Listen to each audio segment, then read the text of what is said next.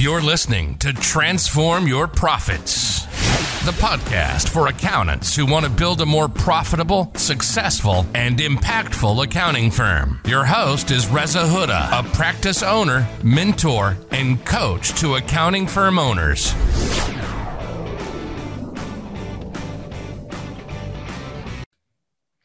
Hello there. I hope you are well. Something different for me today. So normally I am the one interviewing other accountants who are doing some great things, and I hope you have got some value listening to those previous episodes on this podcast. So today is a bit different. Today is actually me on the receiving end and telling my backstory of my journey from where I was to where I am now, when I started my accounting firm way back in 2008. This was an interview, a webinar that I did with James Ashford of Go Proposal, and we've converted it into a podcast for you to listen here.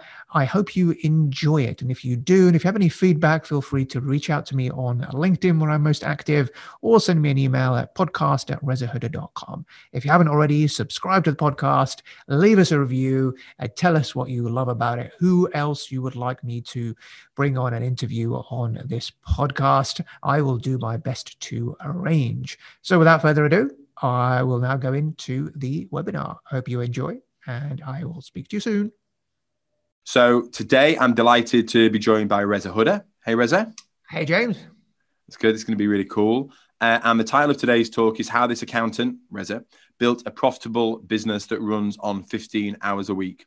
The key takeaways that we're hoping for you guys to get today is to explore Reza's journey in growing his firm from a 125K turnover to a 900K turnover with 7 people, the pains he faced as he tried to grow, how Reza used pricing to supercharge the firm's growth, how he systemized pricing in his firm and for his team to manage, and Reza's 4-pillar framework to build a more profitable, successful, and impactful firm, which is really interesting. It very much ties in with everything we echo with the order of which we believe you should grow a profitable firm. Reza is an accounting firm owner and a coach and mentor to accountants. So I'm going to shut up and I'm going to ask Reza if you could just kind of introduce yourself and just tell us your story. Just tell us how you've got to be where you are today. Thank you, James, and pleasure to be here. Hello to you if you are watching. So what's my story? Well, I started back in 2008. Prior to that, I worked for PwC, Big Four. I trained with them up in Birmingham, where I got my qualifications and the letters after my name. And I got to a point where I wasn't really happy doing what I was doing at PwC. It was a long way up to get to the very top. I didn't really have the patience. I was quite entrepreneurial. I wanted to set up a business and had lots of ideas. And I was actually going to jack the accountancy in and actually set up my own cafe. But then I think someone I saw some sense, or my dad or someone just said, look, you've spent all this time and effort in learning accountancy. Why don't you stick with it and find something or find a business that actually uses your skills? So, serendipity happened and the opportunity came to buy a small practice in the south coast of England, in Hampshire.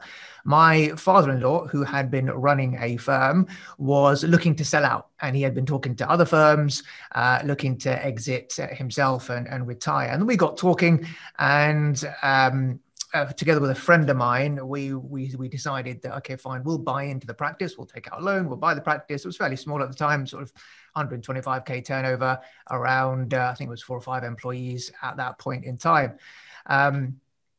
And so we started that process. Halfway through that, my partner, my friend from PwC, who was going to come in with me, decided to back out. He lived up in near Stoke Way, so moving his whole family and his whole life down south didn't fit in with his plans, and he backed out. So I was kind of on my own. I had to then find some additional funds to be able to then buy the practice on my own, which meant that I was taking on a huge amount of debt.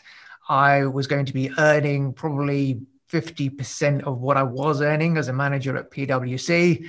But I thought, no, I've got to do it. If I'm going to do it, I have to do it now. So I took the plunge 2008 and bought into this practice, moved my whole life from Birmingham to the South Coast. We were just expecting our first child at that point as well. So yeah, huge kind of change in our lives in 2008.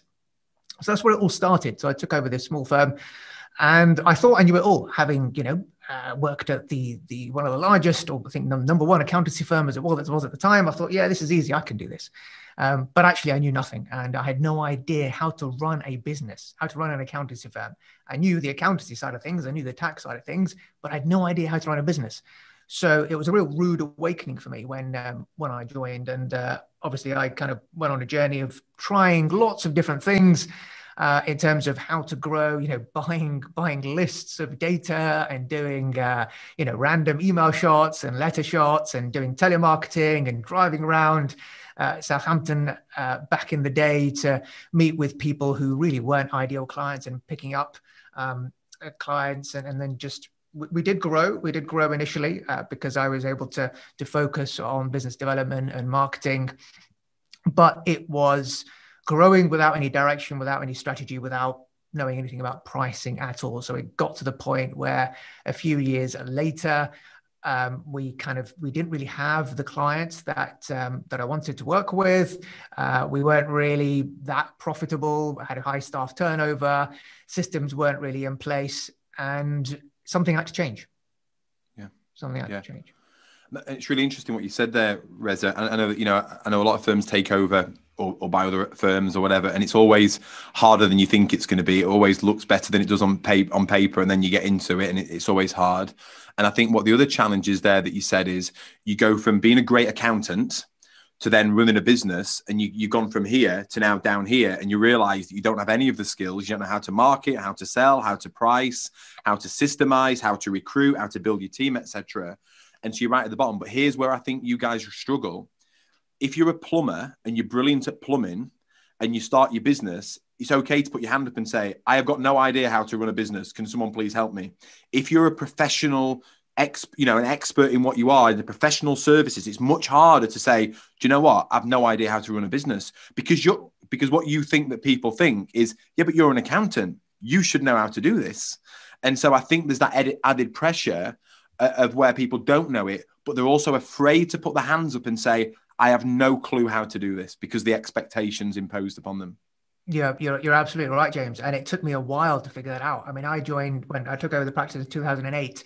It wasn't until 13, 14, where I actually then reached out and started to find mentors and people who had gone there before me to find out how I can actually get out of my state of pain and improve where I was. And you're spot on, because we are in a position where we are the advisors for businesses. Business owners come to us for advice. So how can we possibly not know what we're doing? We are the so-called experts. So you're absolutely right there. It's a huge element of kind of fear, and it holds a lot of accountants back from actually reaching out to get help. But at the end of the day, no one's taught of this. You don't get taught how to run a business when you do your accountancy exams. You don't get taught how to run a business when you're working for a big firm, because more often than not, you're a small cog in a big machine, and chances are it's a traditional practice, so they don't really know how to run a business themselves either.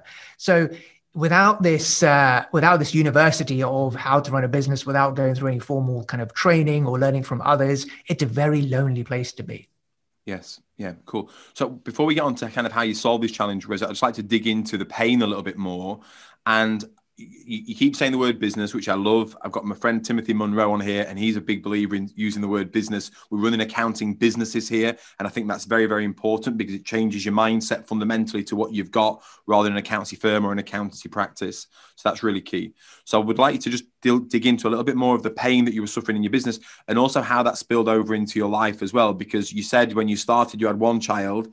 Well, you carried on with that, and you've got a few more now. We have indeed, yeah. So yes. 2008 was the first, and we had a couple of kids one kid every 2 years. So we've got four now. So we've got four children between the ages of 7 and 12.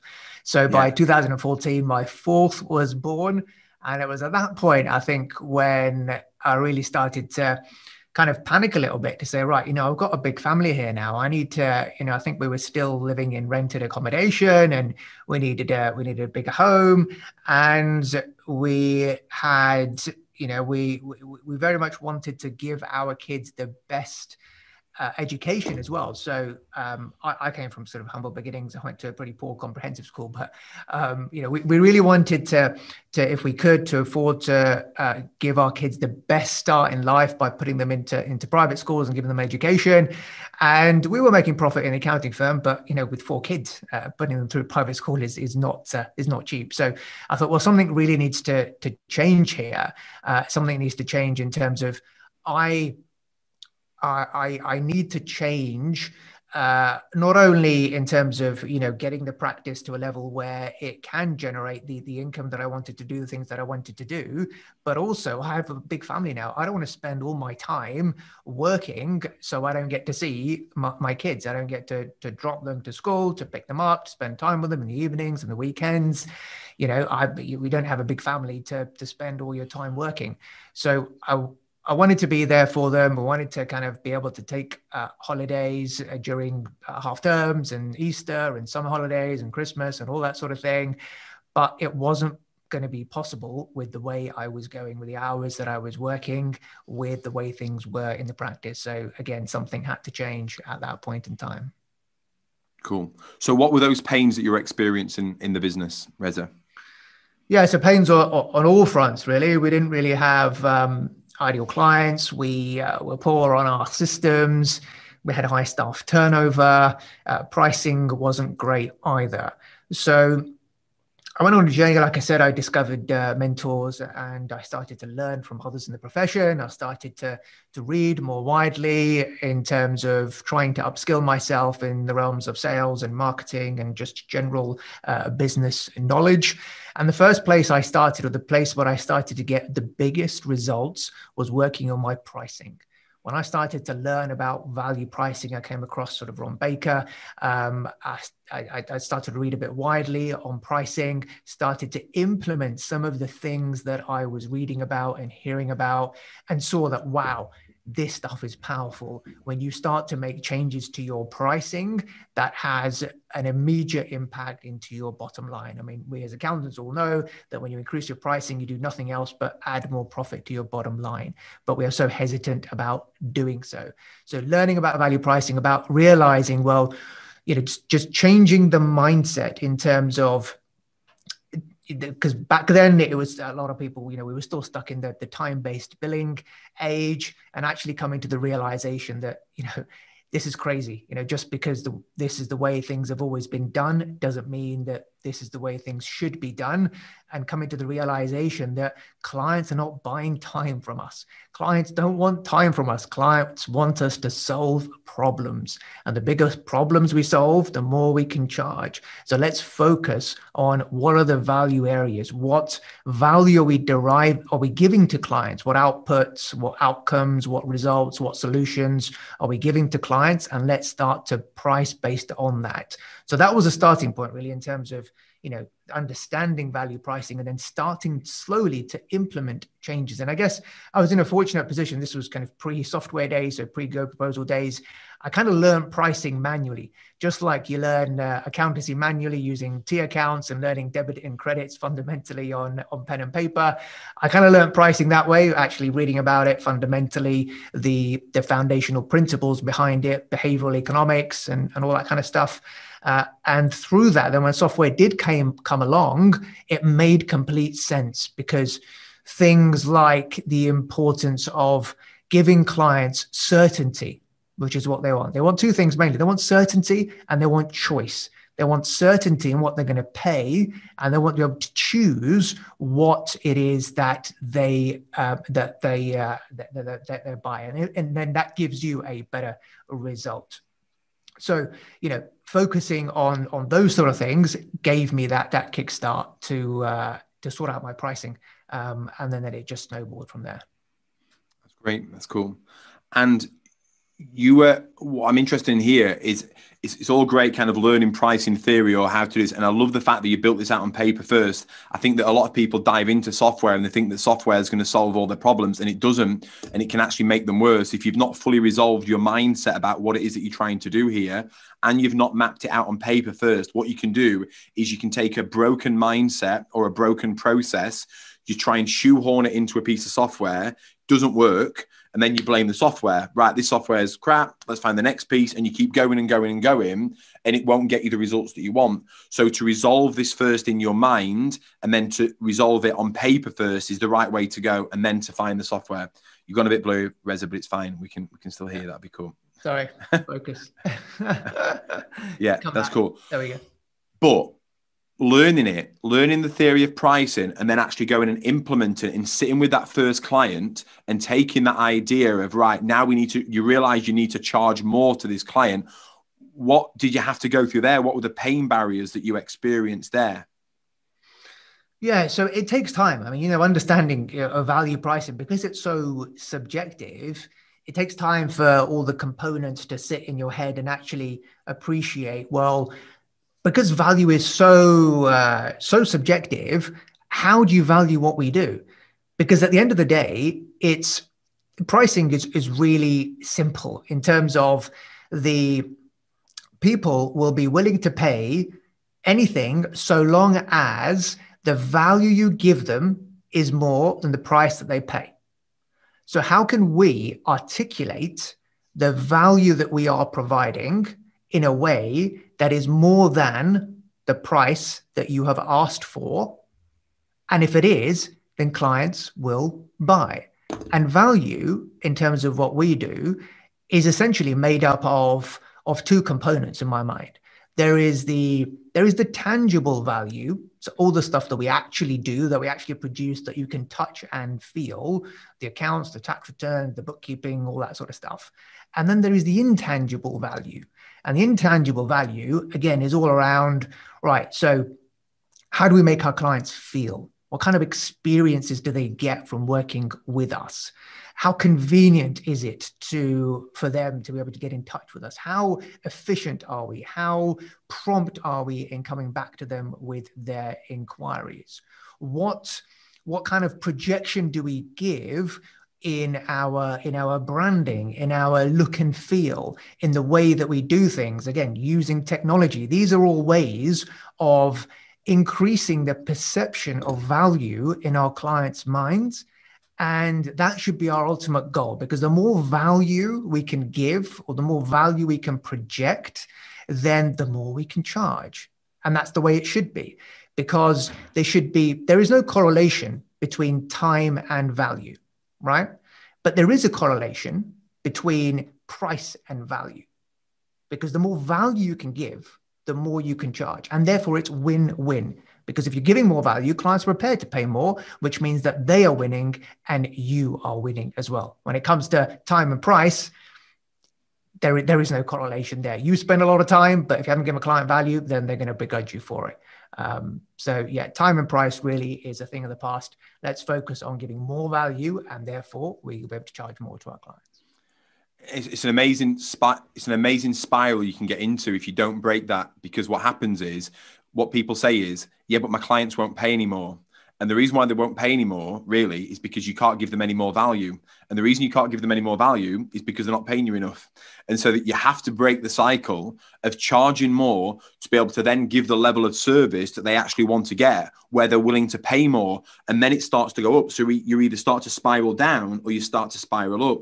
Now, obviously, you've had that life-changing event where you've now got more children. You've thought about what it is that you want for them, for your life. You're in rented accommodation. I've seen Kieran Phelan on here chatting in the chat there, and I know, and he shared this publicly before, where he had a health challenge that made him reflect on life and reevaluate what life meant, and that made him have his breakthrough. So you've got that breakthrough there.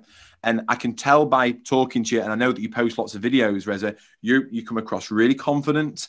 And I think, yeah, I can see how you'd be great, growing a more profitable business, understanding value pricing, communicating that, etc.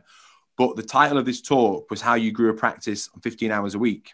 So the only way you can do this is by getting your team to do this. So How do you go from that challenge of you understanding the theory of trying it, you being confident, you being the business owner, so you've got the motivation to want to increase the price, but now you're trying to get your team to then do that? How does that change start to happen?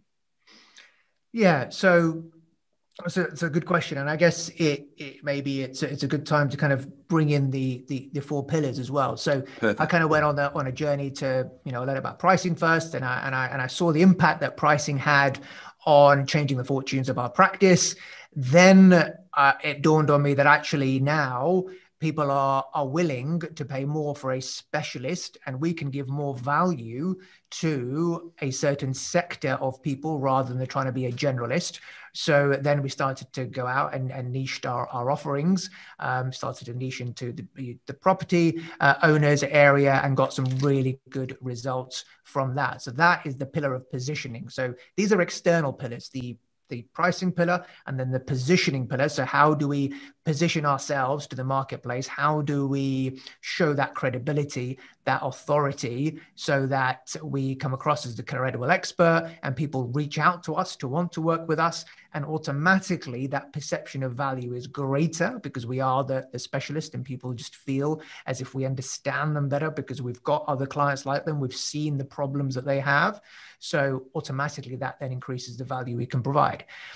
That's all well and good. But if you don't have then the other two internal pillars, as I call them, which are process and people, then things are not going to be delivered. Client service will fail. You won't get referrals. You'll do a bad job. So we then had to work on our internal pillars. And that's how I come up with this 4-pillar framework that you need to have in place, and these 4 foundational pillars to really build a profitable, successful, and impactful accounting firm. So I started, I had a lot of knowledge on value pricing. I wrote a book on it, but actually it's very difficult then. I can't expect my team to undergo the same level of learning that I did, spending all those hours and days and reading the books and going on the webinars and trying out the process. It's not scalable to expect my team to do that. So now kind of fast forward a couple of years, software had come out. So we started to use software. And just one point on that as to why software works. Why is it that when we use the likes of GoProposal, do we get such good results? Well, fundamentally, it's because we are involving the customer in the buying process. And when you involve the customer in the buying process, you get a better result because you're giving them certainty and you're giving them choice. Think about all the so the one thing you should not do is, which what I used to do, is to meet a client and then say, yeah, that's all well and good. I'll send you a proposal, and I'll go back to my office and I'll spend time crafting out a nice, lovely proposal, send it out to them by email or post back in the day.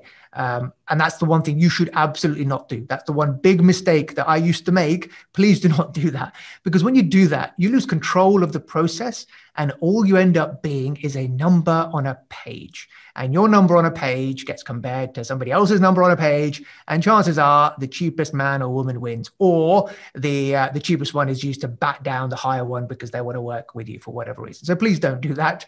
I learned the hard way, and since then, you get a much better result by having that price conversation in person. Just like if you were to, when you go and buy a car, for example, nowadays you can do everything online. When you go and buy a car or an Apple product, what do? You go online, you're presented with options, you select the option that you want, and then they present to you, okay, well, now you can have heated seats for a bit extra. You can have a Bose surround sound system. You can have a heated steering wheel. And if you value those things, then you will add them to your cart. You're building up your own spec. And these car companies and the likes of Apple, when you go and buy an Apple product, they get much better results by giving you, the customer, the ability to choose what you want to buy. So similarly, by giving customers control of that buying process, by allowing them in to that price conversation using software, that's why it works, because we're bringing them into the conversation, and we're allowing them to control the buying process. We were talking about team, aren't we? So how do we then get pricing, positioning, process, people? Yeah. Exactly. So now So before the software, yes, it was difficult to kind of get the team to have those conversations with clients, to kind of understand the level of how we need to phrase it, how we need to break things down. So software is a huge revelation. We started off one software, we then shifted on to GoProposal, and that has now allowed my team to have pricing conversations with our prospects, with our existing clients, which has freed me up massively to do what I do, enable me to focus on other interests and helping other accountants now, because my team can have those pricing conversations with prospects. That's great. That's great, Reza. Thank you. I've got loads of questions to ask you off that, and we've got questions coming in here as well. So in terms of those 4 pillars, so solving the pricing, you've got processes, people, and positioning. So they're the 4 that you've got. Is there an order that, so let's say, for example, you've got a firm that's struggling and they've come for help. Does there tend to be an order that you should go through those P's in building out? Yeah, absolutely. The one you should start with is pricing. That is where I started, because that is the one that's going to make the biggest difference in the shortest amount of time. So Everyone's probably aware of the Pareto principle. 20% effort gives you 80% results. 28 rule applies to most things in life. So focus your efforts, your 20% efforts, on your pricing, and that will give you the 80% results. And when you do that, when you get your pricing right, when you start to be able to then make more profit on jobs, you can then use those profits to reinvest in other areas of your practice, like positioning and processes and your people. So pricing gives you that springboard to be able to then earn the profits, to then reinvest in those areas and then build those up afterwards. And is there an order of those other steps, Reza? Does there tend to be an order of those other steps, or does that depend on the challenge that firms are facing? Yeah, it does depend slightly, but I would say pricing and positioning, kind of the 2 external pillars, to really focus on those first. If you can get your pricing right and your positioning in the marketplace, because now it's harder than ever to differentiate yourself.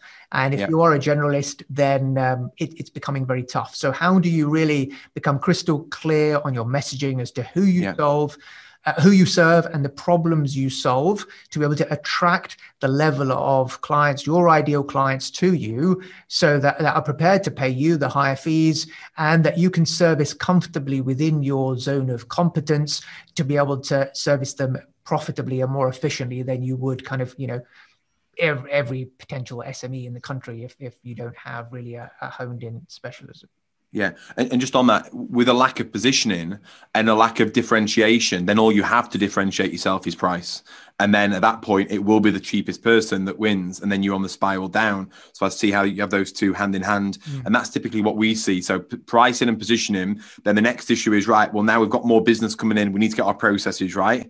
And then you start to get your processes right with the team that you've got. So they start working more efficiently. And then as you start to get more clients, the next thing is, right, now we need to get more people. So typically that's the order that I see this journey going on. But either way, it always starts with pricing. Now, you've mentioned involving the customer and bringing them on the pricing journey, which I absolutely love. And obviously, I'm a big fan of that.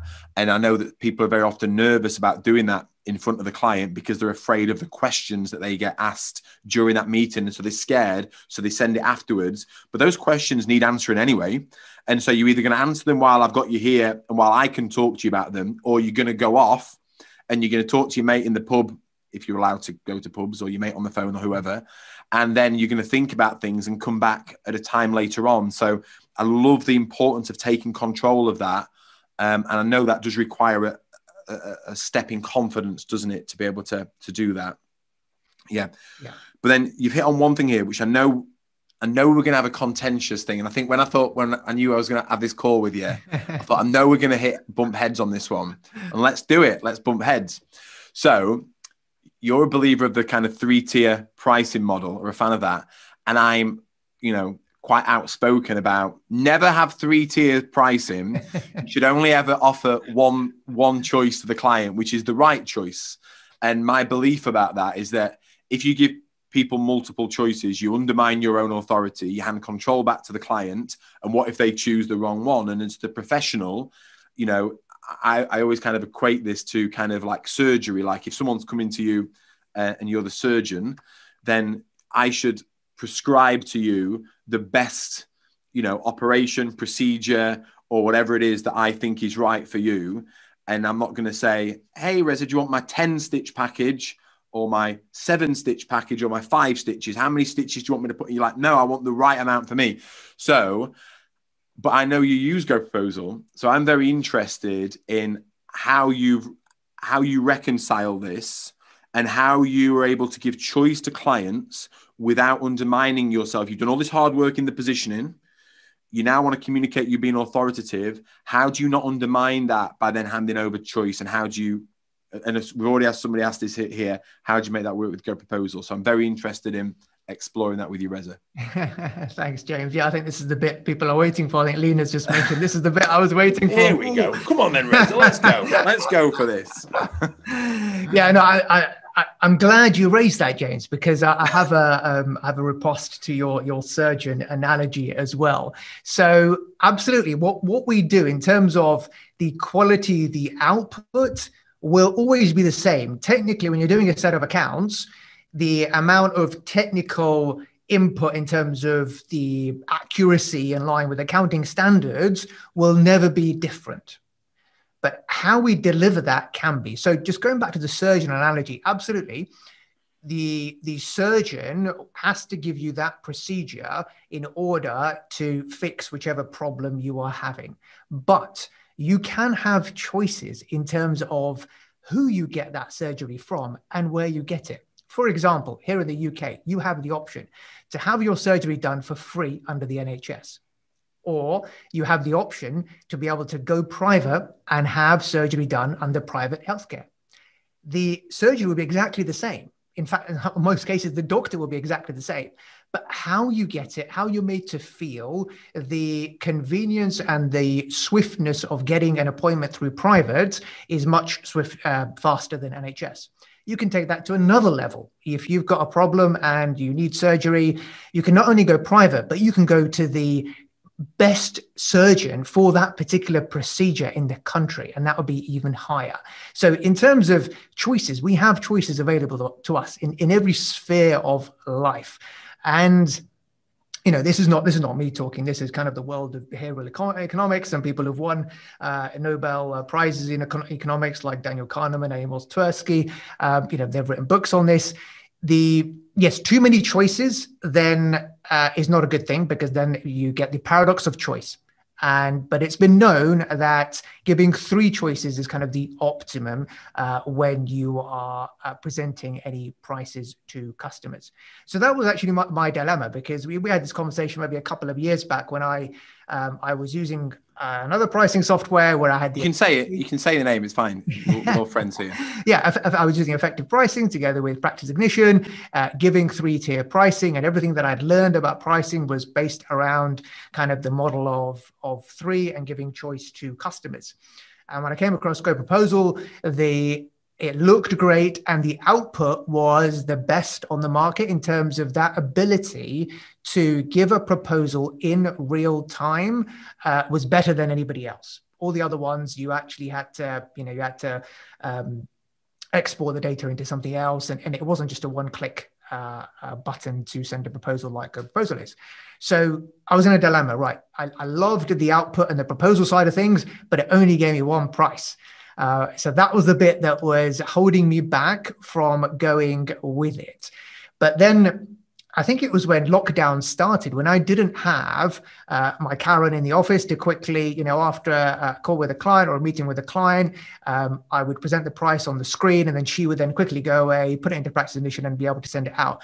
I didn't have Karen with me to do that. And in lockdown, I was having a lot of Zoom calls with potential clients, and I needed the ability of just sending something right there and then to free up my time and to avoid that headache. So I thought, let me give it a go. Let me just run with it. And actually, we have over time kind of developed our GoProposal in a way that for some services, we offer 3 options.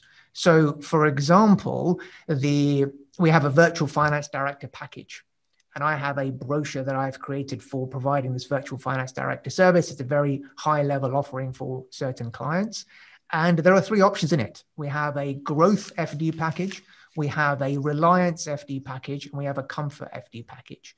And all these three packages are explained in our brochure. And I would talk about this with a client so that when it comes to actually choosing the option within the line item, we give them those three options, and then the prices are different depending on what they choose. So I've kind of found a workaround to still give the client three options in certain areas, but the display, I guess, is just the one price at the end, which I've kind of come to terms with, because all the other things are so great about it, the ability to send that proposal there and then. Yeah, and I love that. And it's quite funny that you say that, because I think what I'm against is giving people choices when it therefore removes you from potentially having a difficult conversation with somebody. So if you know that somebody needs to be spending £600 a month, let's say, on their accounting services, but you just daren't have that conversation to convince them as to why they should be investing at that level. And then you say, well, okay, well, I'll take myself off the hook and I'll say, well, I've got one at 50 quid a month, one at 200 quid a month, and one at £600 a month. So when people use it to abdicate their responsibility to have a difficult conversation, I think that's when I'm opposed to it. And I'm also opposed to it when you give choice for everything, because it just becomes crazy.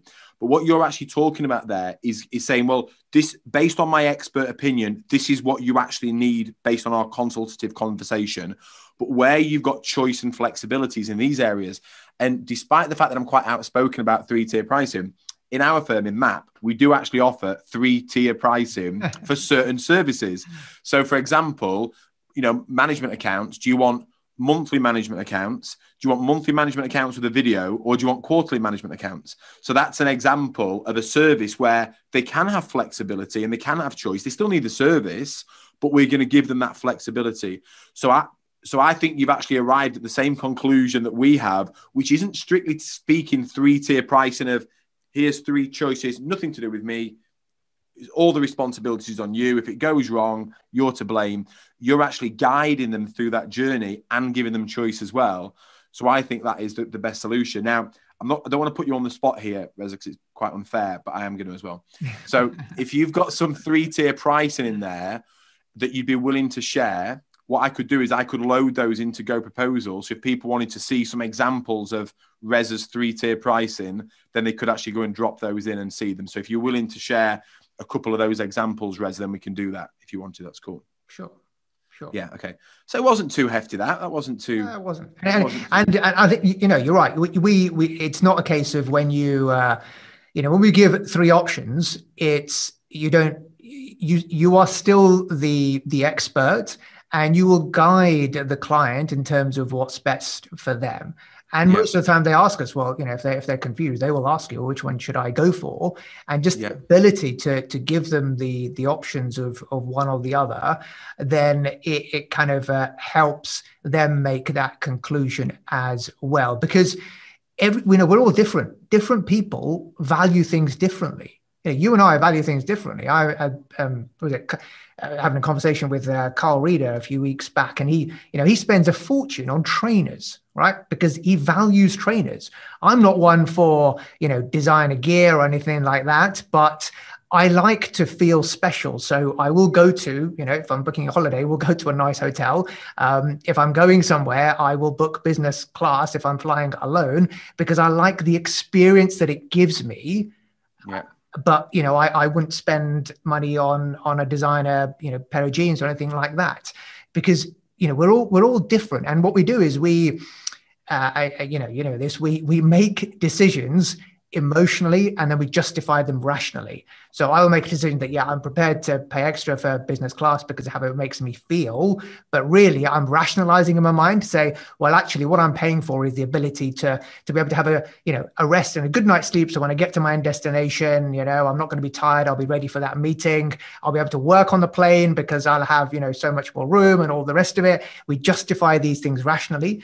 But we are emotional beings, and we will make every decision emotionally. And often when you're giving three options, what you're doing is it's not the actual output or the accuracy or the quality that changes. It's just the additional frills that give those intangible values. So, for example, more access to you, 24/7 access to you, for example, or the ability to speak to you as a partner as opposed to speaking to a member of your team.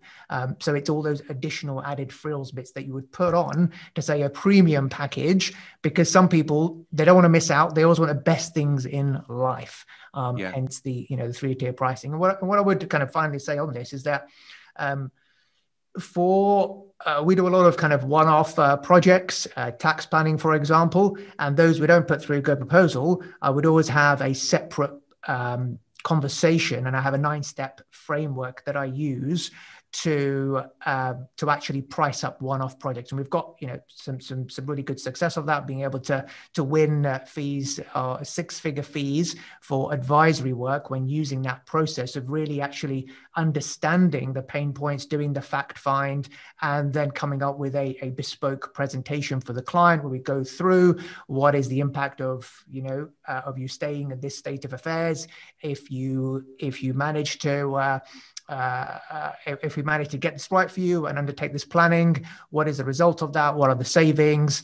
And then coming up with the 3 options for them. And to give you an example as to some of the things that I use to differentiate between, say, the basic package, the middle, and the premium.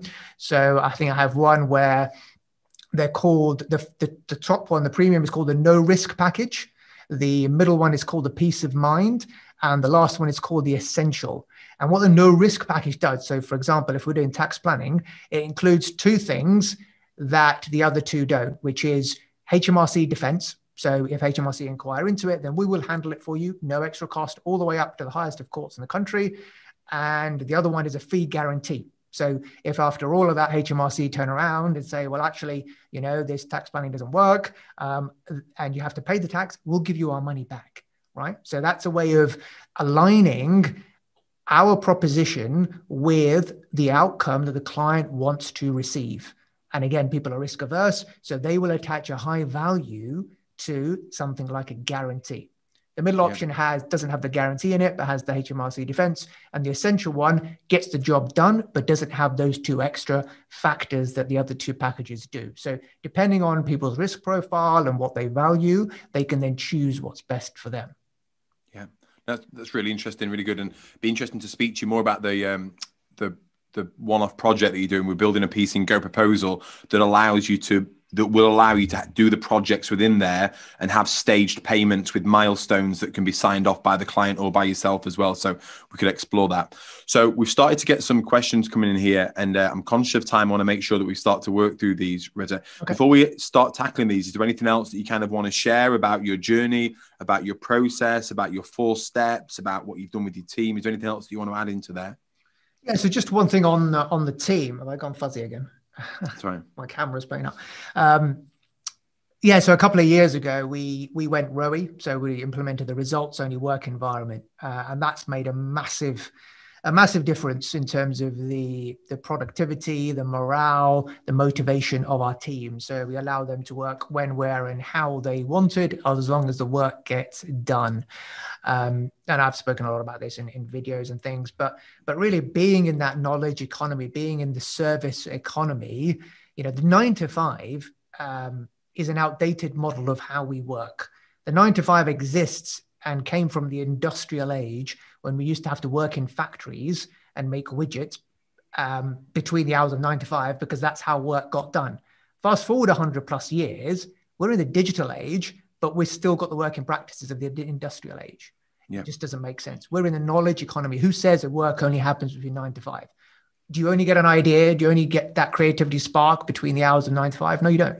So by giving our employees, our team members, that autonomy to be able to work independently, to be able to manage their own workloads, to control the demands of their life by being able to manage their own time, we will create a culture of employees and your team members wanting to do more, feeling more attached to you, the business.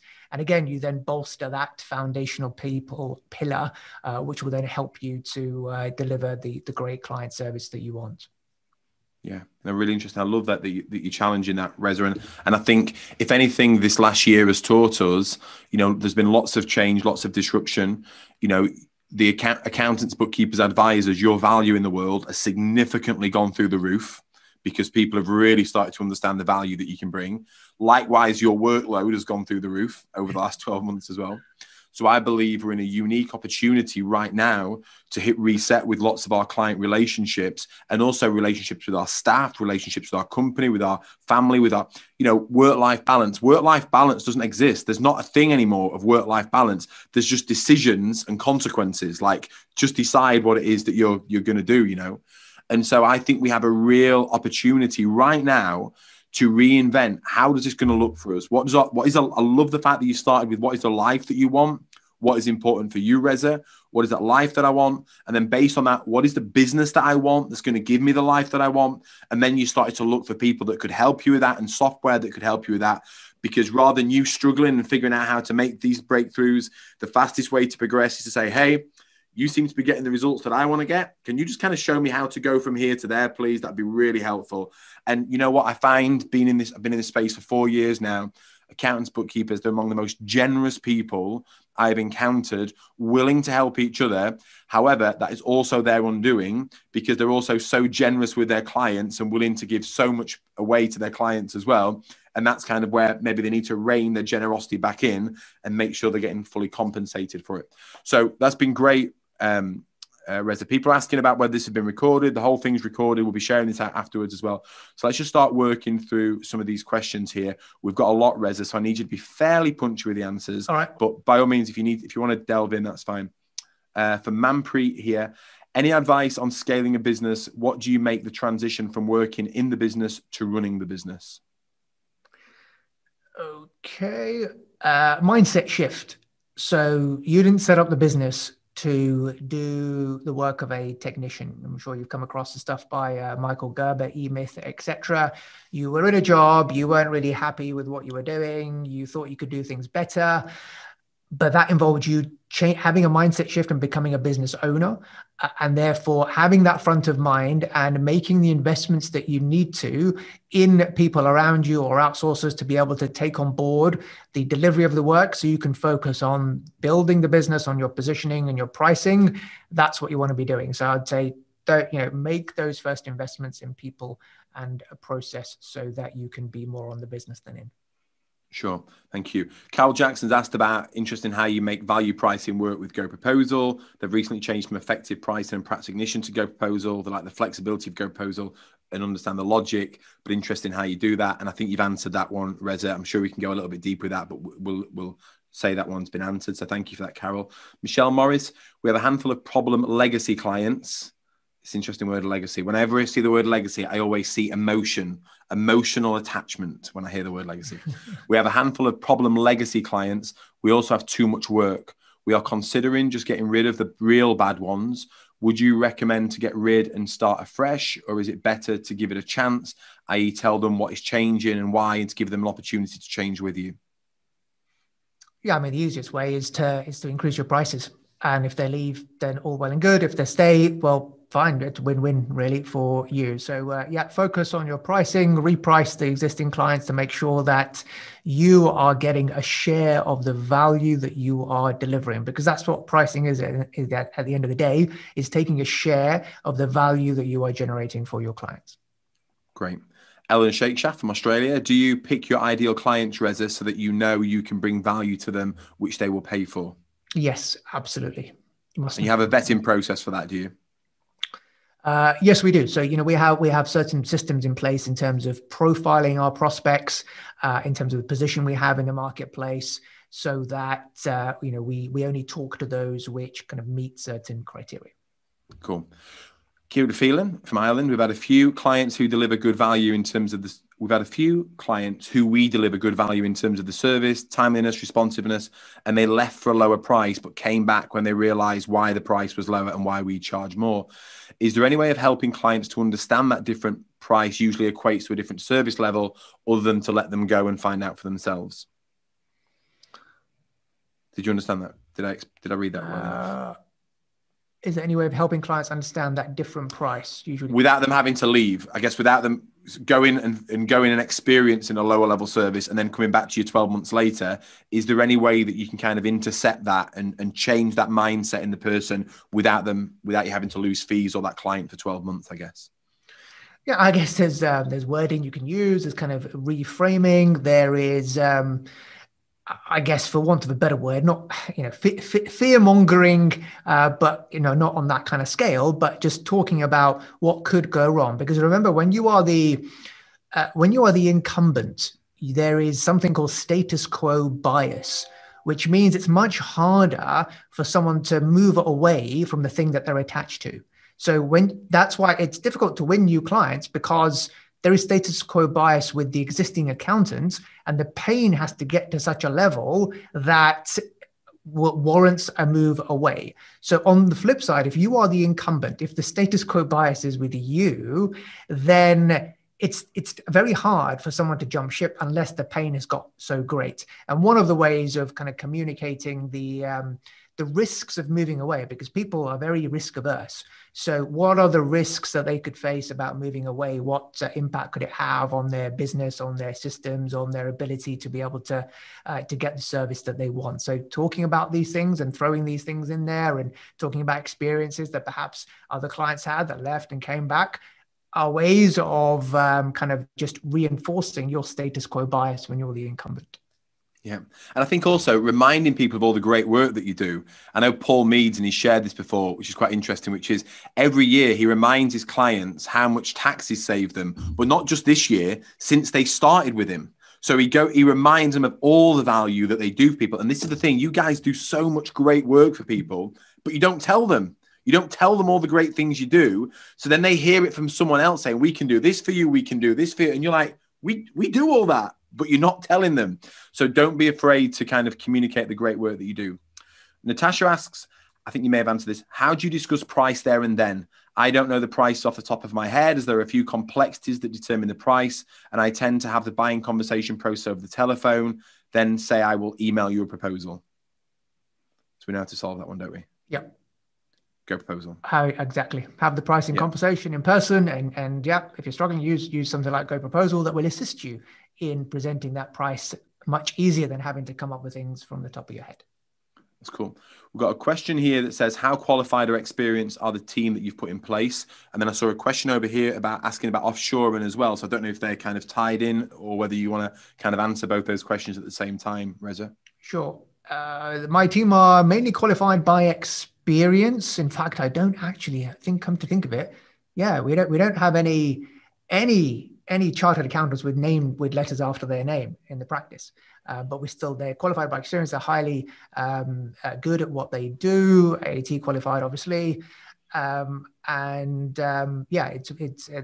client experience and how they can manage clients is what's important to me. And we've got to the point now where they have such solid relationships with clients. The clients invite them out to, their Christmas dues, and they send them presents and, invite them out to meals and that sort of thing when they could. So, again, one of these things, a lot of firm owners, they're very cagey about relationships and they don't like to let go. And this comes from kind of the older traditional style firms where the partners have those relationships, and, every email and every letter will be signed off by the partner. But I'm very much of the mindset that like I said at the beginning, we run a business. And when you run a business, if you want to scale, you can't afford to have each and every relationship reliant and dependent on you. You must let your team loose. You must allow your team to talk to clients, to develop their own relationships with clients, with you giving them support and helping them and showing them how to deliver great client service and client experience. But allow your team to develop those relationships, because that's key in allowing you to step back and work less hours going forward. Yeah. There's a really interesting book on this, Reza, I think it's called The Starfish and the Spider. And it looks at organizations where, so a spider, if you chop the head of it off, the whole organism dies, because the knowledge exists within the head of how that organism runs. A starfish has a radial nervous system. So the knowledge of how the organism runs throughout every part of the organism. So if you chop a starfish in half, each half of the starfish grows a new starfish, because it knows how to grow. And it's about, rather than the concept of pushing knowledge up to people with the power to push a decision back down, how can you push the decision-making ability into the hands of everybody who've actually got the knowledge? So it requires a real mindset shift. That's great. And I threw offshoring in there, Reza. I don't know if you use offshoring or you're an advocate of that. We don't use offshoring. We did try outsourcing with payroll, but then we brought it back in again.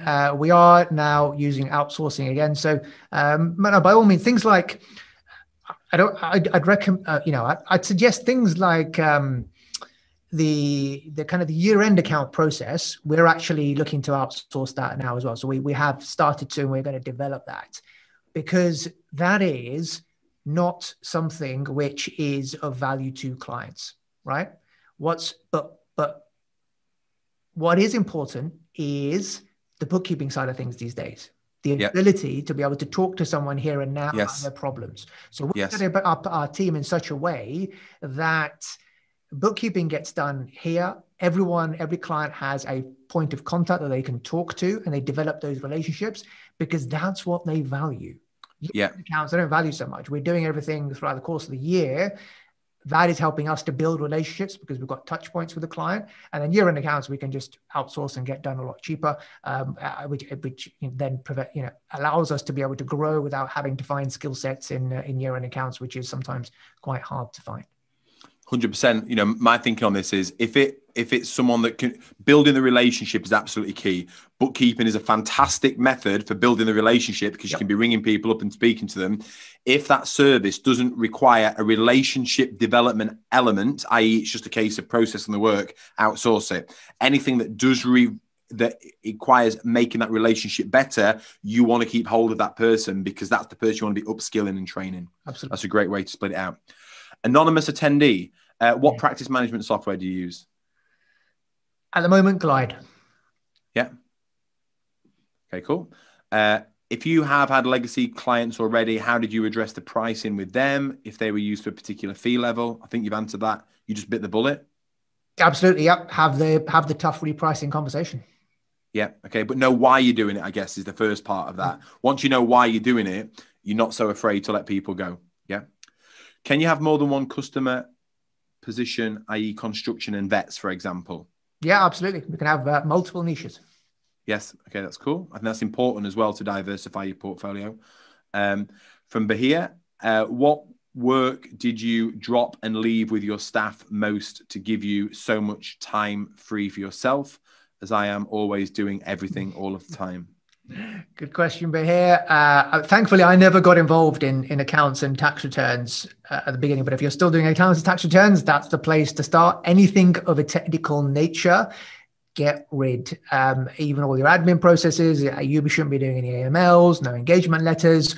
All those are systematic things that can work off a process that you write up, and someone who is very able and organized will be able to do all those things for you. That's great. Thanks.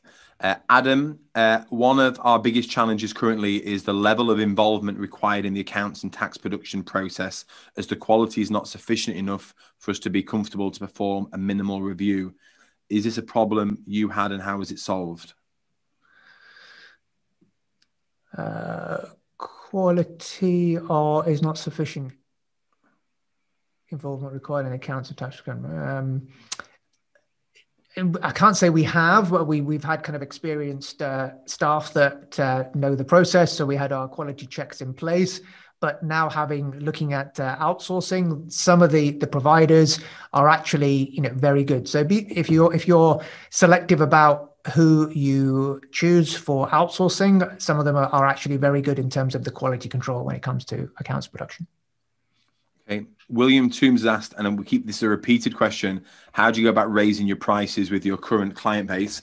I am just going to insert this here, selling to serve. This is the new version that's actually got some thickness to it. So it's twice the size of the old one, and it really tackles the biggest section here is mindset, because I don't think that repricing existing clients is a challenging thing. It's not a difficult thing to do. It just requires a change in your mindset to understand why you're doing it. So I would certainly get that as part of this process. But do you have any other specific advice about raising prices with existing clients that you've not said before? No, I think you've said this, haven't you? Feel the fear and do it anyway. Yeah, that's cool. Which proposal software do you use the most? From Bahia. Go Proposal. Thank you. I'm making it the same as Reza. That's cool. Sarah Taylor. Reza, do you use the packages option within Go Proposal to pick 3 options, or do you have a different section for these in your pricing setup? I have a different section for them under specific line items when we have the choice of 3 options to give people. Yeah, that's cool. Thank you. How do you differentiate the 3 FD packages? This is from Azam. Okay, so yeah, I have a very detailed brochure that kind of goes into what's included in which. And actually, I think Morgan put it in the chat box. I can give you access to these. I have a special offer. If you go to rezahuda.com/GP, you'll see how you can get access to them, where I actually give the brochure away. You can take the full text of it. You can put it onto your logo and letterhead and start using it. But essentially, it's around the different nature of clients that would require this. So the growth FD packages for those companies that are growing fast, that will require input on a much closer basis, that don't have an in-house finance team. The Reliance FD package is those that are happy, may have some in-house financial input. They're not high growth, but they need someone to oversee their financial system, their financial controls. And the comfort one is, they've already got in a finance team in place, and they just want an oversight on what they are doing. So that's how we kind of split it out, looking at kind of the individual client avatars that would value having this service. That's great. We are going to continue answering all of these questions, guys, for you. Morgan has just posted this in the chat there, because I realize we've got to 12 o'clock, but we're going to still keep going. So if you can still stay with us, then please do. We'll make sure we answer all of your questions. But rezahuda.com/GP is there in the links that Morgan's just shared. That's if you want to get some of this advice and guidance from Reza. And I'm just going to ask you now as well, Reza, if people want to find out more about you or learn from you or work with you, what's the best way that they can do that? Sure. Well, yeah, if they go to that website, rezahuda.com/GP, it's all on there in terms of the support, the guidance, the accountability, the mentoring that I give to accountants to help them to avoid the mistakes that I made over the last 13 years and help them get to their goals a lot faster than I did. So yeah, if you want to shortcut your learnings and your progress, head on over to that webpage and you can find out how. That's great. Thanks, Reza. We'll keep going here. Ashley's asked, are there any plans to update Go Proposal to have the option for 3-tier pricing for some services? Yeah. It is on our roadmap, actually, to consider. And if we can develop a way of doing it, then more than happy to incorporate that. Not a problem. We'll figure that out. It's cool. Karen Bennett, how do you keep the service at the agreed level if your nature is to help and you do want the and you do not, I'm sure it says do not means, I'm sure she meant to put there, you do not want the customer to fail. E.g. virtual director tiers of feedback. I don't quite get that part, but you've agreed what you want to do. Your tendency is to want to help more. They may be struggling. How do you manage that? Yeah, so it's a good question. I'm of the opinion now, that we need to be moving towards kind of a subscription type thinking, which means that, and actually here that, that having the one price actually helps, because it's that one price should give them access to you, because the biggest value that we give our clients is the ability to be there, available to them to solve their problems, to answer the phone when they call, when they're in need. So we need to make that a fundamental part of our offering, which means that what you'll probably have to do is to increase your prices to a level where you can afford for people to call you when they like and not feel that you're going to charge them for a 5 or a 10-minute phone call, right? I know some people are kind of building in 10-minute, 15-minute kind of line items in Go Proposal. I would very much get you to start thinking, or have the thinking, that actually this is the most valuable thing that you offer to your clients. And if you think of your clients more in the sense of, don't try and make a profit on every transaction, because you won't, right? Think of your clients in terms of, what is the lifetime value of that client to you? And when you think in that way, then you allow yourself to spread the risk and spread the costs of delivering your service over your entire portfolio. because you're thinking long-term, you're thinking lifetime value. So some clients, yeah, they may call you a lot when they have a problem, but then they won't call you for the rest of the year, for example, right?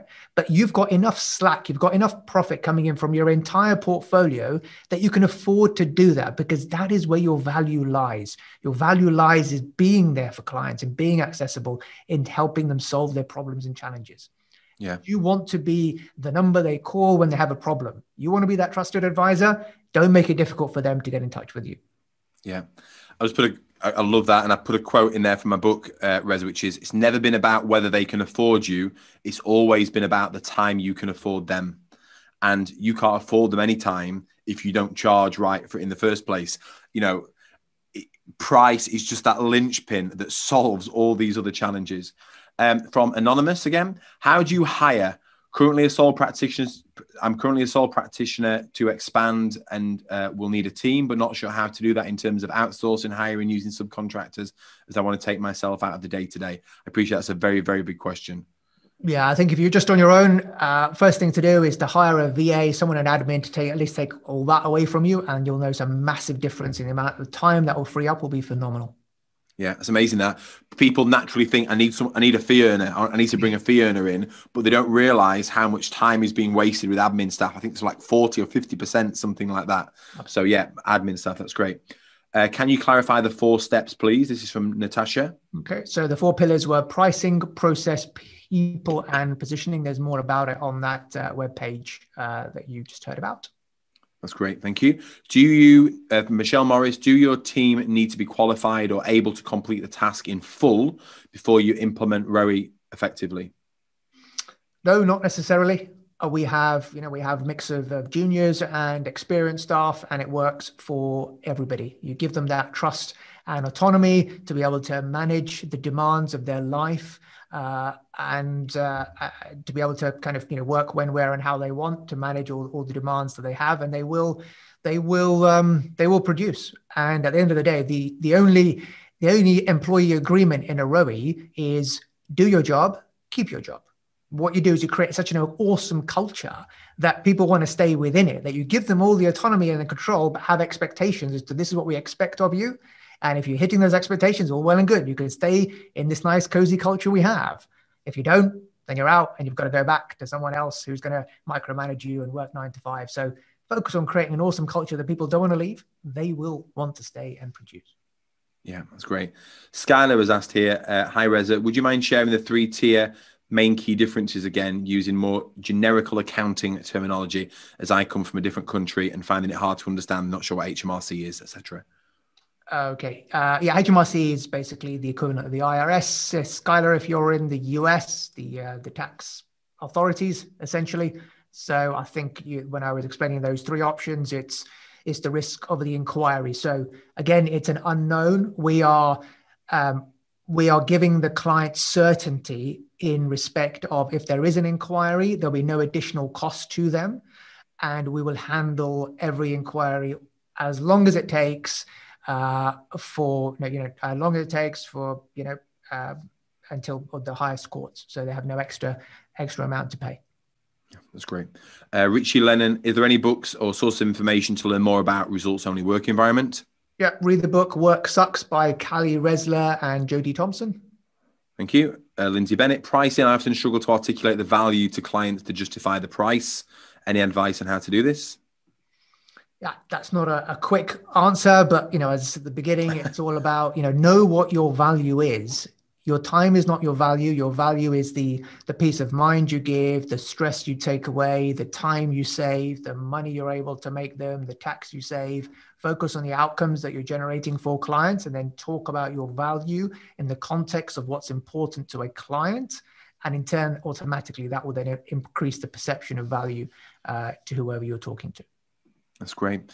But here, what are your top 3 books you would advise us to read to help with our journey? Well, that's a tough one. That is a tough one. Work sucks, definitely. I didn't know what that was. Sorry, I don't know where that came from. There's a book called Drive by Daniel Pink, which is all about people, autonomy, mastery, and purpose. What really drives employee motivation. That was a good one. Simon Sinek's Leaders Eat Last. That was one of my favorites as well. I've got so many. Ping me a message here in the Facebook group and I'll give you a list. Yeah, that's cool. Kabir, how would you advise someone who's interested in starting an accounting business? Wow, that's a big one. Get started. Yeah, that's good. Paddy Quinn, for tracking employee productivity, do you pay them based on the income they bring, or do you still pay them based on the hours they work? We still have to give them a salary because of employment law and all the rest of it. So they're still on the same salary, but we're not tracking time. We're not tracking hours. We're tracking outputs and outcomes. So everyone has, we have a billing target. We have metrics that we track. And those metrics are aligned to what is important for clients. So for example, in terms of quality, we measure, how can we measure whether we're doing a good job? Well, if we're getting Google reviews from clients, when we ask them, that's a good measure of whether we're doing a good job. So let's measure that as a measure of whether we're doing the right things. Clients value turnaround time. So let's value our turnaround times when it comes to phone calls, emails, or accounts. How fast are we doing those? Because that's important to a client. So have a think about the things that you want your employees to do and work backwards to work out the metrics that you need to put in place for them to do the things that you want them to do. The questions aren't going down, Reza, because people keep adding them at the bottom. So we're going to have to move fairly quickly. All right. I'm going to answer this one. Fozia has asked, the problem clients already take up too much time. I find explaining anything new just means throwing good time after bad. Increase your prices. Charge more, then you can afford to give them more time. And if they don't stay, you've lost them anyway, so it's not an issue. So again, pricing solves the problem. Anonymous, as a business owner, how do you manage and retain new employee hire who is double your age and more credentials and experience than you? It's quite specific, that one. Yeah, you just do. When I came into the practice, I was fairly young, I was about 27, and there were people who had been at the practice since it started. So they'd already been there about 25 years. But they're in their zone. They're doing what they do well. You, as the business owner, you're looking out for everybody. So, as long as you've got their back, you will earn their respect. Yeah. And I think just building a business that they enjoy working in, where you remove the stresses from them, where you've systemized things, you're paying them a good wage, you're giving them a great work environment, then they're not going to necessarily want to leave. But then the next question here from Azam is, have you had staff leave and take clients with them? What have you done? No, we've had staff leave in the past before we went to Rowie, but never have any clients left. Kelvin, once you managed to get the pricing pillar sorted, what efficiencies were key for you to introduce in order to achieve the level of turnover you are generating with a comparatively small number of team members? Good question. Yeah, efficiencies in terms of, the way we do things. So the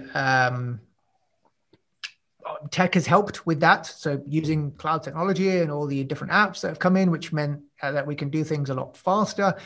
One thing I haven't mentioned yet is the big opportunity that I see now, and this is something you can get access to on that webpage, rezahuda.com/GP, is the ability now for us to work with our clients closer than ever before because we've got cloud technology in place, which means that the fastest growing service, as it were, for us is to actually take on managing a full finance function for our clients. Now, that might seem a lot, but actually all it is really, if you think about it at a smaller level, is actually doing all the bookkeeping for them, doing the management accounts, basically being their internal bookkeeper or finance manager. But it's so much more than that because we're actually creating those systems for them to ensure that everything is done seamlessly so that they get the output that they need to make better business decisions. And that has been our highest growth area over the last 6 or 7 years, where we stumbled across it. We had clients who had their own in-house bookkeeper or finance manager when they were using Sage, and they came to us because they had left and said, look, we're in the lurch now. What do we do? Can you take over? And we started to take over. And I used to price this before the days of Go Proposal, and it was done off the back of, right, what can I charge for this? Well, actually, they were paying the bookkeeper or finance manager 35 grand. We'll do it all for 20 grand. And just like that, again, it's about, everyone needs contrast when it comes to pricing. So when you're having these price conversations, and I put this in the brochures that I have created for you as well, you need to show them that what is the cost of actually you employing people to do this in-house. Yes. Often it's a much greater than you be able to provide this bespoke, tailor-made to your clients, because you can give them a piece of a finance director. You know, they don't need a full-time finance director, but you can give them kind of 10 to 15% access whenever they need it as part of your all-in-one package. Similarly with a bookkeeper, similarly with a financial controller. So if you can get this right, if you can position this service, that is something that really propel you and allow you to earn those much bigger fees from clients going forward. Yeah, that's cool. I'm gonna take this next one. How do you tackle change? Unless you want to add something, how do you tackle change in a larger firm? All these things are great, but I find change to be very slow when trying to implement things like Go Proposal. So I was talking with a firm yesterday, a top 100 firm, and who are using Go Proposal, and it's very difficult if you haven't got strong leadership and you haven't got all of the partners pulling in the same direction with the same motives. And very often, you know, you've got different partners with different agendas, and therefore you have a large firm actually operating as separate businesses, and they're working against their strength, which is their size. And the moment they can actually start working together and moving towards a central destination, then they can start to pool all of their knowledge together and start with developing a system around pricing and really improving. And until they can do that, they're actually very vulnerable. And although they look big and large and we've been in business for 100 years on the website, etc., they're actually very vulnerable to smaller, much more nimble firms who can make decisions. Someone like Reza just smashing through the middle of it because they're able to make decisions and do things. So it is a very difficult one to bring everyone together. And we have worked closely with larger firms like that to be able to do that. I don't know if you've got anything to add to that, Reza. Yeah, no, I agree with you, James. Absolutely. It is difficult in a larger firm, but just explain the benefits and what can be achieved, and hopefully that will help you make progress. Do you adjust your pricing for those clients who do not provide the paperwork on time for you to do the bookkeeping in a timely manner? This is from Shaba. Yeah, absolutely. This should be part of your questions when you're going through that pricing process. That there, again, the ability to, we talked about choices. Go Proposal actually doesn't give you the ability to just give 3 choices, but the ability to give millions of choices, because you can build in questions within the line items to take account of all these different behaviors from clients. And what you wanted to be doing is to reward the clients that do things in your way and give you information on time and use Receipt Bank or whatever they've renamed it now, and auto entry and things like that. And at the same time, therefore, clients who are not prepared to do it that way or can't be bothered or just want to dump receipts to you, they have a higher price. And then that's fair to everybody. People who are willing to do some of your work for you get a lower price. People who are not have a higher price. Yeah, it's quite interesting that I am against 3-tier price, or I oppose 3-tier pricing. But when I actually looked at our accountancy firm's pricing in Go Proposal, I figured out that we actually have 14 quadrillion possible pricing combinations. So yeah, I'm against 3 tiers, but 14 quadrillion is absolutely fine. We're just about to bring to outsource payroll. Why did you bring it back in-house? Because the technology enabled us to do it even cheaper, faster than the outsourced model. Cool. What does a virtual assistant do? A lot.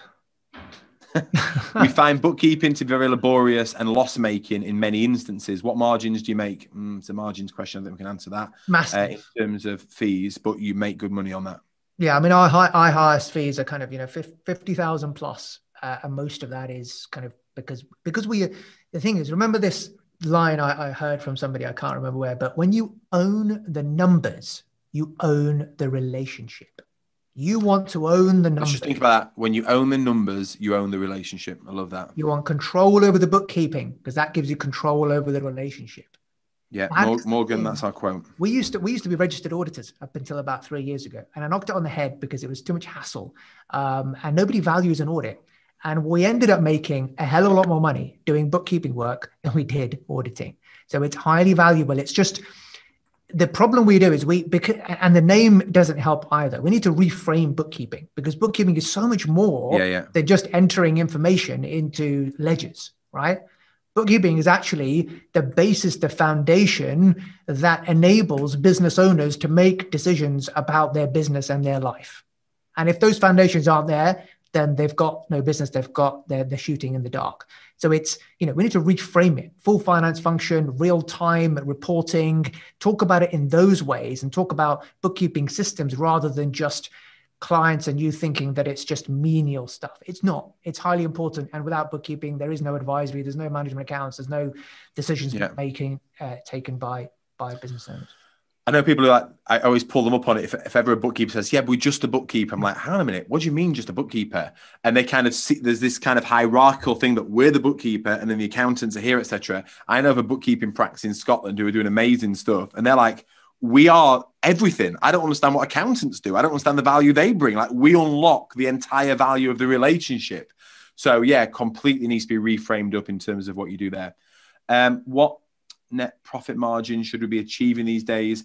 I'm always a little bit hesitant to get into specific pricing or specific profit margin questions, but if you want to kind of give any indication or parameters for that, Reza. You can earn 50% if you build things in the right way.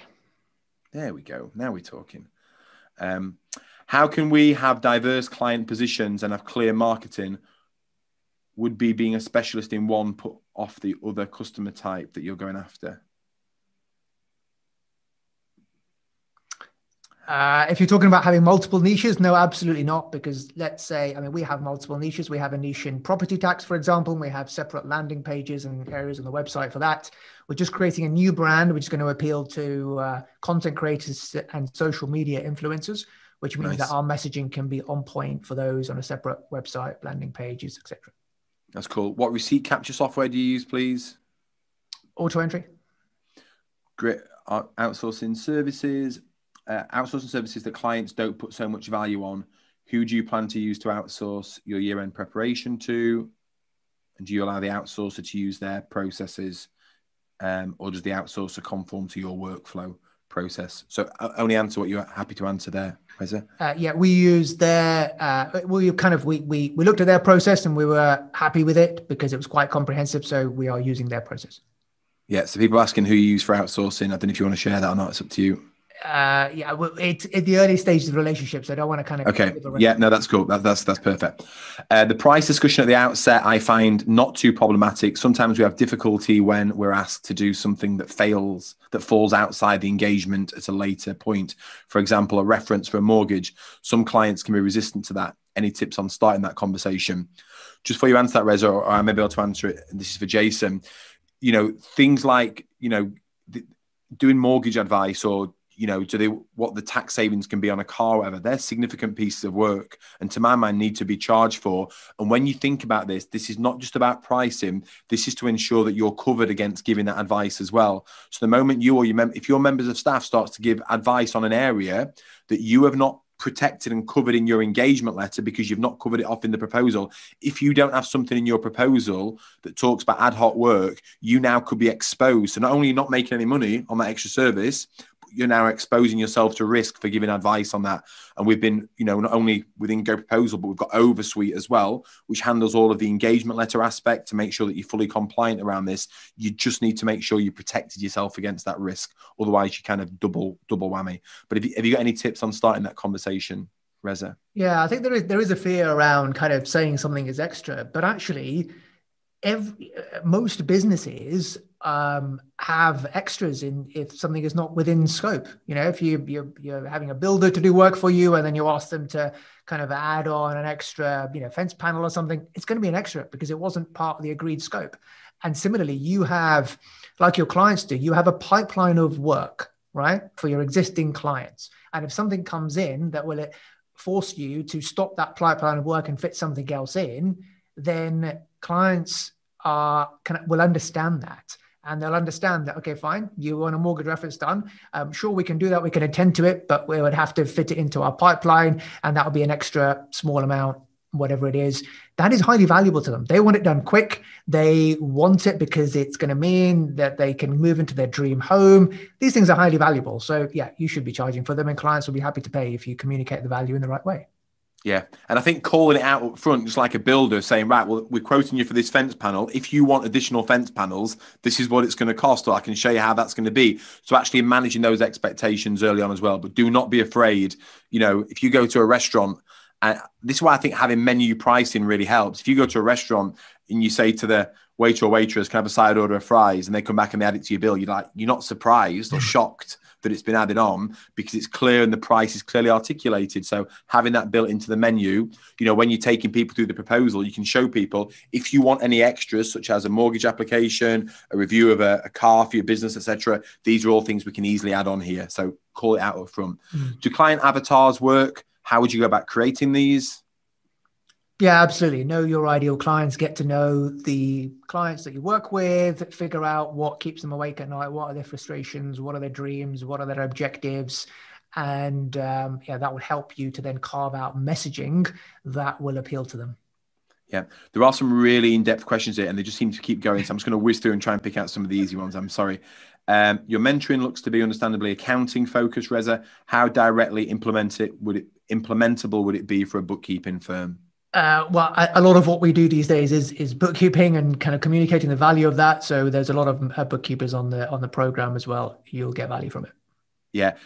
One last question from Kieran. Do you still keep timesheets? No way. To monitor? No way. Okay, cool. Ellie Appleby, you're asking about Row. We've answered that about the book, the first book to read. Just remind us of that book, the first book to read. Reza, what was the book for Rowie? Work Sucks. I've also got a free lead magnet on my website as well, which goes into the detail of what Rowie is and how you can implement it. So on the website, rezahuda.com, there'll be a Rowie lead magnet. Yeah, you've asked about, someone's asked about, have you achieved a 15-hour working week? I imagine you work more than that, but you're talking about 15 hours working in your accounting business. Yeah, that's right. And have you achieved that? In the practice, yeah. Yeah, brilliant. Jeff Selby, hey James Rose, that's a great webinar, thanks. Who in your team manages client reviews? Do you do them if pricing needs to increase, or do you leave that to a team member or a client manager? The team members can do it now, so whoever's in charge of the client, or even Karen, who is in our admin, she can do them as well now that everyone has access to Go Proposal. Yeah, that's great. Could you please suggest a book on value pricing? You've got a book, haven't you? I have indeed, yeah. I've written a book, Transform Your Profits Through Price. You could try that, or something by Ron Baker, but it's a tough read. Yeah. I always think you got to be a little bit careful with that, because it needs to be translated into an accounting firm, because the difference is that you're not buying an Apple product. You're not buying a one-off product. This is a relationship. Yeah. So it has to be done in the right way. And I've had a bit of running with Ron before, but I'm not quite sure if that necessarily translates directly to a relationship, which is what we're actually trying to build here. So I'm sure you help to navigate some of that better, Reza. Philip Wood, how did you take your team member that has been there for 25 years plus with you on this journey? Yeah, it was hard at the beginning, kind of this fresh-faced kid coming in and suddenly being his boss, or his or her boss. But at the end of the day, you as long as you are working in the best interests and you've got their back, and you are putting in systems in place with your business knowledge, with your hat as the business owner, then people will fall into line once they see that you've got their back and you're helping them by taking the business forward, because the business's sustainability means their sustainability. Yeah. What is your 7-staff setup? How many managers, basic accounts, production staff, etc., admin do you have? Okay, 1 admin, 3 managers, 3 juniors. Cool. Is your VA in the UK or based offshore? I don't have a VA. We have an in-house receptionist, admin person. What software are you using for payroll? Moneysoft. I struggle with clients thinking they can easily do the bookkeeping themselves. How do you convince them they may not be able to do such a good job? There is a page in the book, Eleanor, and I know you've read it because you actually proofread the book. Look, I've got your name as the editor, Eleanor. So I'm going to send you a link to go back and to read that. But for you to answer it, how do you convince them not to do it themselves? Point out their errors and make it more expensive for them to do it rather than you to do it. I've just started a bookkeeping business and find it very difficult to get clients due to businesses thinking that they can do their own bookkeeping. Same thing. How can you do this? How can you respond? Again, I've got a section in the book. I'll pick it out and I'll post it online if you don't want to get the book. But it's about, you've got to communicate everything that you put into it. Like, don't be afraid of telling people everything that you do. They won't do it. They will not be able to do it themselves. Show them the depth that you go into and articulate that, and show them that if they want to do it themselves, like Reza said before, explain where things can go wrong. And if things do go wrong, what you're going to charge to unpick it. Because the problem with bookkeeping is it's how far away from the mistake that it gets spotted that the cost is going to increase. If I can spot it this week, it's going to be this much. If it's 3 years ago that bookkeeping error was made, the cost could be several £1,000s. So you need to really articulate those issues there. We use ClearBooks for our bookkeeping software, which our clients and I love. Not really into Xero, but we missed out on the apps that can allow us to offer more. Is there something we should review there?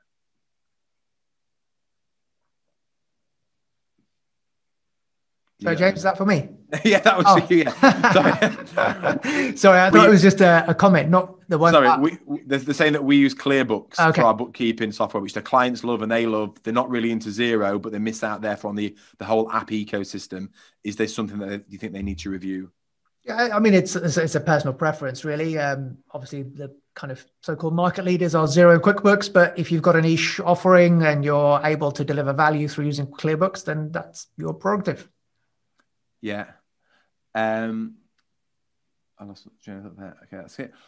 Paul Late, what is your view on buying fee blocks and of other practices versus organic growth? Yeah, it's something I've thought of in the past, but never did it because of organic growth. There's so much potential out there. If you can just get your positioning right, then it's much cheaper to be able to grow organically and not have the hassle of trying to change your culture or ways of working by buying up a fee block. Yeah. Azam has asked here, thank you, grateful. Who mentors you? I'll just tell you who mentors me. So I've got some great friends around me that are doing brilliantly in their business, very successful business owners who I will contact and reach out to. And obviously we speak very regularly on a weekly basis. So friends is one thing. I'm never afraid to reach out to bigger business owners than me. So like Gary Turner is very generous, and I will personally reach out to people who are further ahead than me on my journey and ask me. In terms of paid mentorship, a guy called Paul Scanlon is my mentor, and he's a great guy. Who's your mentor, Reza? Do you have one? Yeah, I've worked with mentors in the past, Martin Bissett, Mark Wickersham, and I've got kind of a close circle as well of business owners in different areas. But my mentors at the moment are podcasts and books that I read and YouTube videos that I consume in my area. You're always learning. I'm now kind of, I spend a lot of if I were to cut up the percentage of my working week, I'd say I spend a good 25% on my own learning and development, in terms of consuming content, reading podcasts, and actually then creating content from it. Because it's all well and good consuming content, but if you don't create anything from it, any resources, or apply it and implement it, then it kind of just is a bit of a waste and just it disappears. So that's last question, and we'll wrap this up. Thank you everyone for still staying on this call with us. How do you prevent menu pricing, which Ron Baker advises not to do? So I never quite know the wording of all this stuff, and I never quite fully understand what value pricing means or whatever. But I mean, I would say that within Go Proposal, I mean, it is effectively a menu pricing. It's very complex in that, like I say, we've got many iterations and variations of different prices within there. So you can have millions, if not billions, trillions, quadrillions of variations and things. So I'm not quite sure if that's what he argues against. But do you have an answer to that? Because you know Ron Baker more than me and what he advises there, Reza. Yeah, I think what Steve is talking about, menu pricing, you mean 3 options. Right. Ron has changed now where, he's talking about subscription economy and having everyone onto one price. I don't really agree with Ron in that respect in terms of pricing the portfolio that he talks about. I'm still with, we haven't even fully grasped value pricing in the accounting profession, I don't believe, in terms of pricing the customer, and having, at the end of the day, it's not giving certainty and choice. If you're using GoProposal, you are essentially giving subscription at different levels. So you're never going to have one price that's going to fit every customer, but it gives you the ability to use parameters to give a price to customers, which will vary depending upon their risk profile, depending upon what they value, the scope and preferences of each client engagement, which gives you a better result. That's cool. We've also developed a concept called data-driven pricing as well, which we did with an integration with Xavier, which is now called Dext Precision. And obviously they integrate with Xero, but now they integrate with QuickBooks, I believe now as well. And so what that does, it brings in data into GoProposal, such as transaction volume, number of items that you have to reconcile, number of bank accounts, all this really valuable data that you can then use, which then it's just like factual, like, well, we were processing this number of transactions for you last month, and you've now got this number of transactions, therefore your price has gone up. And so it's that data, the data is driving the price, just like it would drive it with how many members of staff you run in for payroll. And again, we're looking at bringing data in to be able to inform that, and maybe even automate it as well, which would be really interesting. Look, Reza, we've gone way over time. We've got 150 people still with us. I'm so grateful to everyone here. I hope you've got so much value from this. Reza, I'm so grateful to you for being so generous with what you share. I know you do this anyway. You constantly sharing videos and knowledge on LinkedIn. If you're not currently following Reza, please go and follow him on LinkedIn. He shares some great videos on there. You've got the link on here as well, which is rezahuda.com/GP. That's correct. Yeah, where you've got some really useful things. We've got this as a recording. Thank you, Morgan. We've got this as a recording. We'll be sending this out probably by tomorrow. So this will all be topped and tailed and sent out for you to share. We may even turn this into a podcast as well, and to be able to share, to be able to kind of, get your team to listen to this as well. Guys, I know this has been a challenging time for everybody over the last 12 months, and we don't know how long these challenges that we're currently facing are going to continue. All I would say to you is that your value in the world has significantly increased over the last 12 months, and it's going to continue to increase as well. The place that you start to get out of this rat race that you may be in terms of working far too much for the effort that you're putting in, and for the reward that you're getting, it all comes down to pricing and making sure that you are charging the fee that enables you to deliver the level of service that your clients want to pay for. Reza's got some great work around this. Reza's mentoring group will really help you with this. We have a lot of people come from that group into GoProposal, which actually works as a really nice team effort, because they come over to us. We help them set them up on the system and do all the technical aspects. And then Reza covers them off from a mentoring aspect to get them to go through and have these difficult discussions with people. You've got my book here, Selling to Serve, to help you with a lot of that mindset. Reza's got a lot of content that he puts out there as well to help you with it. Guys, I'm sure if you're anything like me, you've taken lots of notes off the back of this, but only if you take action will anything actually change. We don't want this just to have been an hour and a half entertaining session. We want this to actually make a difference. So unless you actually go and take action now, nothing is going to change for you. And all I would say to you is, while you're in the mindset, while you're fired up and believe that you can do this, go and take that action, whether that is following Reza on LinkedIn, going and signing up for his content on the link that we've shared with you, going and ordering the book. Go and take one step now while you're in that mindset, because that one step will give you the momentum to keep going and to break through the challenges that you're facing to ultimately get to where you want to be. Reza, thank you so much. Is there anything you'd like to add or to say before we wrap things up? Thank you very much, James. It's been a pleasure. And I can't echo your words enough. Take action. That's what it's all about. Don't let this be just another webinar that you attend and move on and nothing changes in your life. Take action now so that you make progress going forward. One action I'd like to also take, guys, if you can go and find us, go and connect with me and Reza on LinkedIn, on Twitter, on Instagram, whatever. Go and share one quote, one key takeaway, one learning that you've got. I wrote a few things down here, so I'm going to be sharing mine. Go and just tag us both in. Go and share one insight, one takeaway, or what you're going to do next. Thanks, guys. Thank you so much. Have a wonderful rest of the week. Take care, everyone.